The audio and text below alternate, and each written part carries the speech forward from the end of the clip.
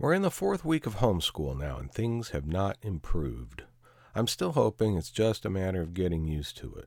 We're using an actual homeschool curriculum this year, which I find ironic given public schools' general antipathy to homeschooling in the past. Things sure are goofy these days, and in fact, the woke crowd revealed their true colors just a few days ago in the form of a social studies lesson that didn't pass the thought police muster. But that's for the next episode. There isn't a consistent look to the courses, and indeed many of us in the district are having trouble navigating a couple of them, science and social studies particularly. We're waiting on special guidance from the company as to how to get to what we're supposed to be covering in any given lesson. Math seems to be stuck on place values, something any normal 5th grader is already familiar with. It's like studying 1 plus 1 for a month. And the English lessons each day are supposed to take about 90 minutes to complete. We're averaging around 2 hours, just for English. I guess that's learning, online style. Speaking of online, I did notice that a Supreme Court justice died. Well, that happens once in a while. I wasn't even going to mention it, except to maybe say that Justice Ginsburg, I've always heard, was a nice person, and I'm very sorry for her family. I paid just enough attention to social media to notice that among my friends, there was a very short period of time, a day or so, of real emotional outpouring. I think some of these people actually think they're going to end up in concentration camps. And while the genuflection was, I'm sure, genuine, it went away just as quickly as it appeared. What replaced it? Anger over the process of replacing Justice Ginsburg, of course, and the genuflection was equally genuine. Enough belaboring, and I certainly won't belabor the complete reversal both parties have made on the question of Supreme Court and appointments within some ambiguous time frame of a presidential election.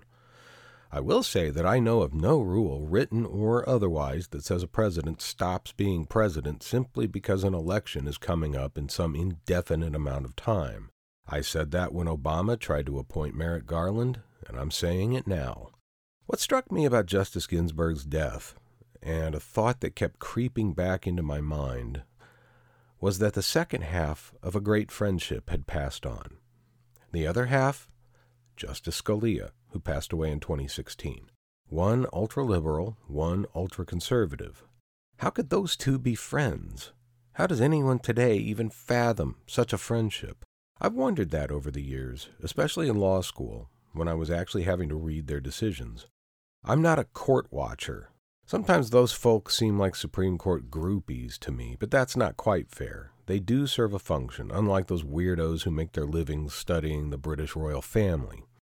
The Ginsburg-Scalia friendship wasn't a secret. It also didn't get much press. Why should it? Two people who worked together got along and a friendship formed. Happens all the time. But I noticed something else after Ginsburg died. A fair number of the emotional posts mentioned this friendship and asked the questions, how could they be friends, and why can't the rest of us do the same anymore? I think I know why they could become friends, and I'll get around to that in a minute.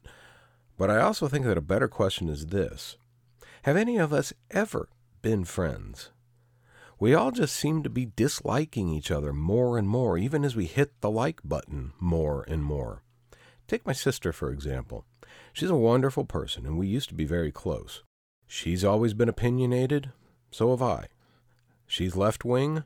I'm not. I don't know how far left-wing she is, but I do know that she follows the pattern most people seem to these days. She talks over everyone else. Literally, she doesn't stop talking. So why were Scalia and Ginsburg able to be such good friends while disagreeing so radically? Easy. They didn't grow up with social media. They didn't grow up in the 24-hour news cycle that consists of little more than people shouting at each other. I have no idea how much they eventually engaged in online, but somehow I don't see either one of them having spent too much time sharing pictures of kittens riding Roombas. That sort of interaction with other people would have seemed strange to them, I think. I know that for my part it seems strange a lot of the time, and I consider myself in that group of people that has embraced social media hook, line, and sinker. I even laugh at myself now for how I acted when I opened my first Facebook account. Yes, I've had two, long story. Anyway, when I first heard of it, I thought, what a good way to get back in touch with friends I haven't seen in years. It quickly became apparent how wrong I was. I used to chuckle and shake my head when I'd see a huge company like, say, Johnson & Johnson advertise its Facebook page. Like us on Facebook! So what happens when I do that? Do I get some free baby powder that a bunch of lawyers now say causes cancer? I know about the cancer because one of my Facebook friends used to constantly share memes to that effect. Well, no, I don't get any free powder. I'm not sure what I get. But the point of all that liking isn't what I get out of it. It's not what Johnson & Johnson gets out of it. It's all about what Facebook gets. A data point. Recently, I saw a movie on Netflix called The Social Dilemma. It's all about how social media companies are perpetrating evil upon humans everywhere, whether wittingly or unwittingly. It's a documentary highlighting interviews with various social media powerhouses who are now trying to ease their consciences over what they've wrought by warning us to keep it away from kids. And it's interspersed with small dramatizations showing what will happen if we don't keep it away from kids. Thing is, even though these uber-rich geniuses are just trying to sleep again at night, they make some good points. I'm not going to rehash the whole thing here. If you have Netflix, I do encourage you to watch it. But to summarize as best I can, quickly, social media, at least once it's monetized, operates for one purpose: to get our eyes on advertising in a measurable way. How do they do that? Algorithms. That's where the genius part comes in. An algorithm is nothing more than a set of steps designed to solve a problem. But they can be as complicated as they need to be to get the job done, and the ones used by social media giants are complicated indeed. And for all of Mark Zuckerberg's progressivism, indeed for all of these people's supposed good intentions, they couldn't care less what you click on. They get paid any which way.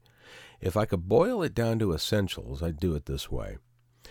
They were trying to make us all click on as much as we possibly could as fast as they could possibly make us click. But they didn't take into account why we click on what we click on. And in making us click without a care in the world on their part as to why, we are constantly being reinforced in what we're interested in to the point that we cannot see anything else. I mean that in the literal sense. It's not that we're unwilling to see the other side. We are and always have been, but that's not the issue here. On social media, when we hit the bar, we get our food pellet. But now running through the maze doesn't feel like as much work as it used to. Eventually, it doesn't feel like work at all, and our feeds flat out don't display anything the algorithms think we will avoid clicking on. In short, we've become radicalized. We used to use this term in reference to people being transformed into jihadis and trying to blow up airplanes with their feet. Remember that? Look at things now, and how we can't stand listening to opinions that aren't in complete lockstep with our own. Is there a comparison to be made? If you don't see a comparison, could it possibly be because you've been radicalized? I'm certainly willing to admit the possibility that I have been, and that makes me more angry than whatever it was I was radicalized about. The film provided an example of this. Remember Pizzagate? Personally, I'm sick and tired of seeing "gate" tacked on to the end of any word in order to make a conspiracy out of it, but in this case, maybe it kind of works. To wit, a guy walked into a pizza shop armed with a shotgun with the intent of releasing the children being held in the basement for the purpose of sex trafficking. Only there was no basement, and there were no children. He had come to be convinced that there were children in trouble at that location as a result of his social media meanderings. So it was alleged anyway. It's easy to sit back and call him crazy. In part, he probably was. But how much longer is that going to be easy? We all have our limits.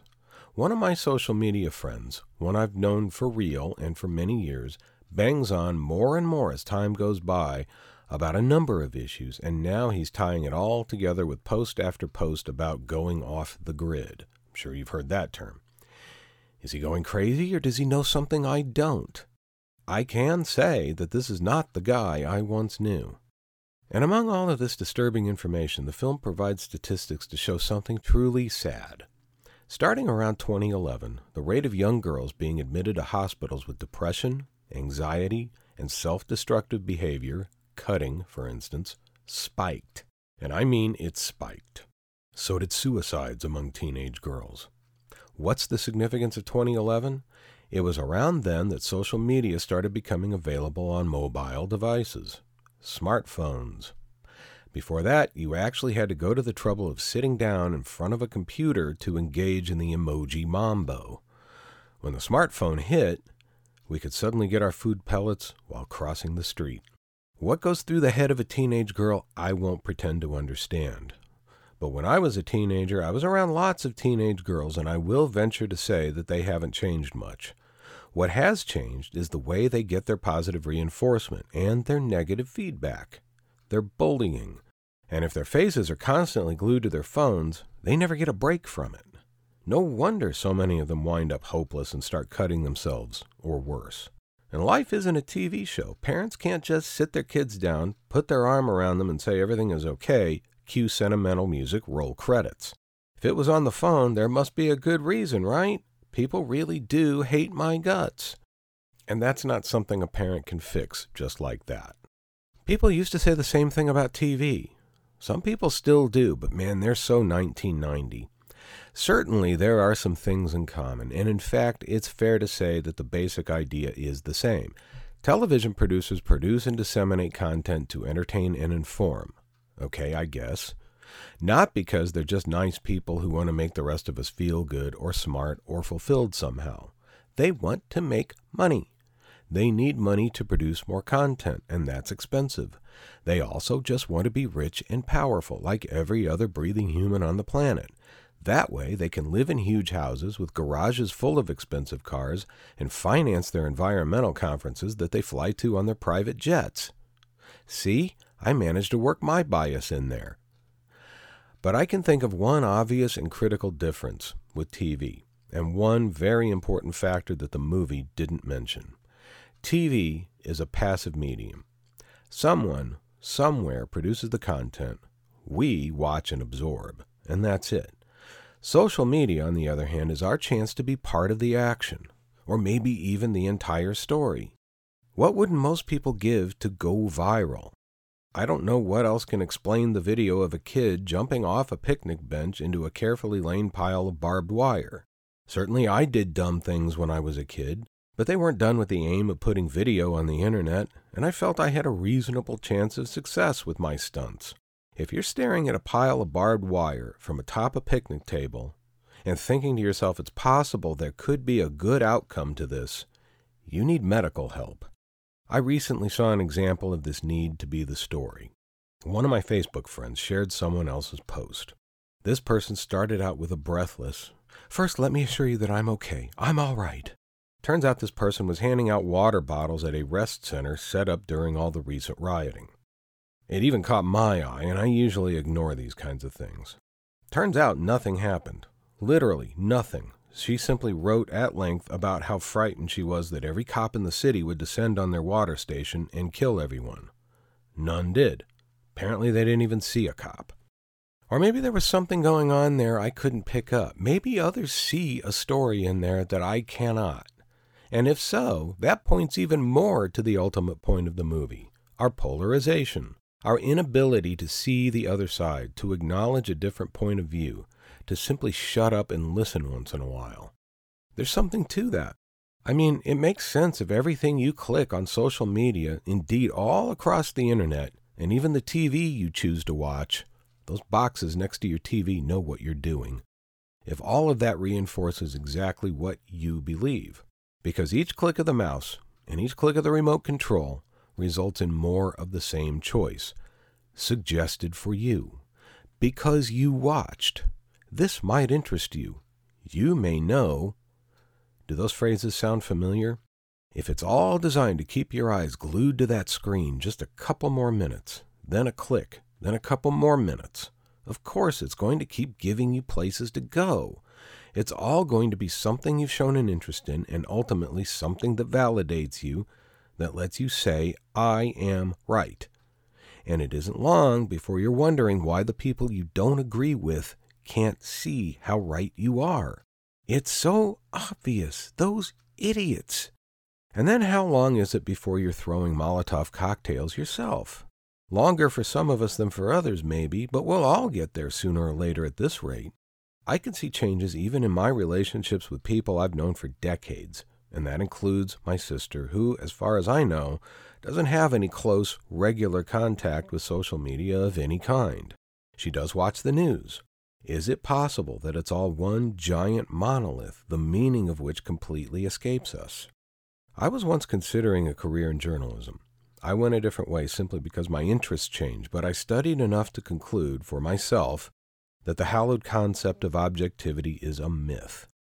It doesn't exist today, and many people lament that, but I don't think it ever existed. Whether or not any particular reporter or news outlet has a bias in any particular way is one thing, but the very basic decision of what news to cover is itself ultimately a slave to bias. There is no basic standard to determine what news is important and what news can be ignored. Sometimes it's a no-brainer, of course. The attacks of September 11, 2001 had to be covered.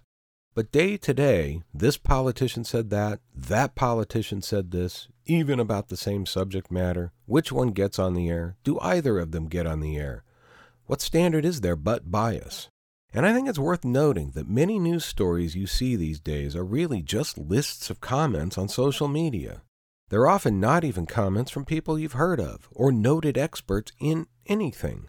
Why should I care what Jennifer P. 182 of Jersey City, New Jersey thinks about another coronavirus stimulus package? Spoiler alert, she's in favor of one, and anyone who disagrees is a racist. Of course, the algorithm geniuses interviewed in The Social Dilemma never meant for any of this to come about. They thought they were just putting out a great product that would keep people in touch with each other, that would keep families together even as they lived a nation apart. That would make the world an even smaller, friendlier place. Misplaced optimism or bullshit? You be your own judge. I'm sure they feel better having spoken out about things, but to me it's a little like an interview with the guys who threw the piranha in the kiddie pool. We didn't think anyone would get hurt, and man, those bubbles were cool. So what do we do about it? Do we do anything? I always love it when people cry censorship every time Facebook fact-checks their post, or Twitter suddenly gets a conscience and deletes something it determines might be offensive. You have no First Amendment rights on social media. Not as things are now. They're private companies and therefore outside the scope of the U.S. Constitution. I'm sure a lot of people think that should change. One of the algorithm geniuses did make the cogent point that we regulate ads on radio and TV. There was once a big hullabaloo over ads running during Saturday morning cartoon shows. I don't even know if they still do Saturday morning cartoons, but basically a bunch of politicians thought kids, me at the time I guess, were being victimized by Mattel and all the rest of them trying to sell toys. Seems pretty innocent today, doesn't it? If you ask me, I think it was all just politicians responding to parents bitching about their kids constantly asking them to buy them stuff they saw on TV. How big a problem was that? I don't know. Seems to me parents can just say no, but some, at least, sought government intervention. As people are now with social media, we can at least be certain that social media isn't going away. It's too big. Too much money is at stake. So what do? Regulation wouldn't be unprecedented. TV and radio are heavily regulated. Cable TV, not so much, at least judging by the nudity, language, and sheer number of heads being lopped off by swords that you can see up and down the dial. But apart from normal laws regarding criminal conduct, fraud, etc., the internet isn't regulated. Can we regulate social media without regulating the internet at large? That's one big question. I'll say this, I've never seen a politician who could just stick to the point. And when the politicians finally do decide to regulate social media, it won't be long before they're once again talking about games.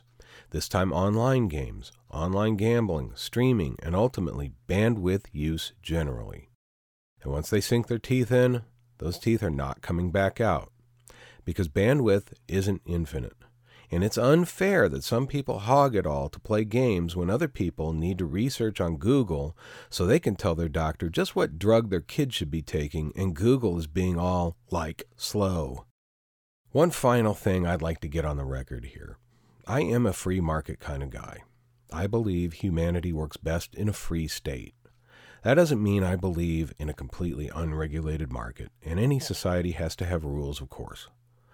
I don't advocate a ban on social media, and I don't believe people should just avoid it completely. Social media isn't all bad, not by a long shot. But right now, we all seem to be locked in some kind of slow death struggle. Big tech wants to make money, not in itself a bad or evil thing. And we ordinary humans are constantly looking for validation. That's a perfectly human trait and one that has a place in our survival. It's one of the cues we use to see if what we're doing is effective in any way. Peer pressure isn't always bad. It depends on the peers, I guess. The question is looming, I think. Should government step in? That's going to be a tough call. Because, again, once government steps in, it doesn't step out. But I believe we're going to be forced to make that decision, and I think it's coming soon. Or maybe, while we still have time, we can get hold of ourselves. Parents could be parents and make their kids put the screens down for a while. I know I could be a lot better about that. Maybe we should all put them down once in a while. My wife doesn't quite agree with this. In fact, she said, they're responsible for this. Why should I have to fix it? Let them fix it. She was speaking, of course, about the algorithm geniuses. Philosophically, I couldn't agree more. The problem I have is that they won't fix it. At least I don't trust them to fix it. I think if they tried, they'd lose sight once again of the larger consequences of what they do. If, in fact, they ever saw those consequences in the first place.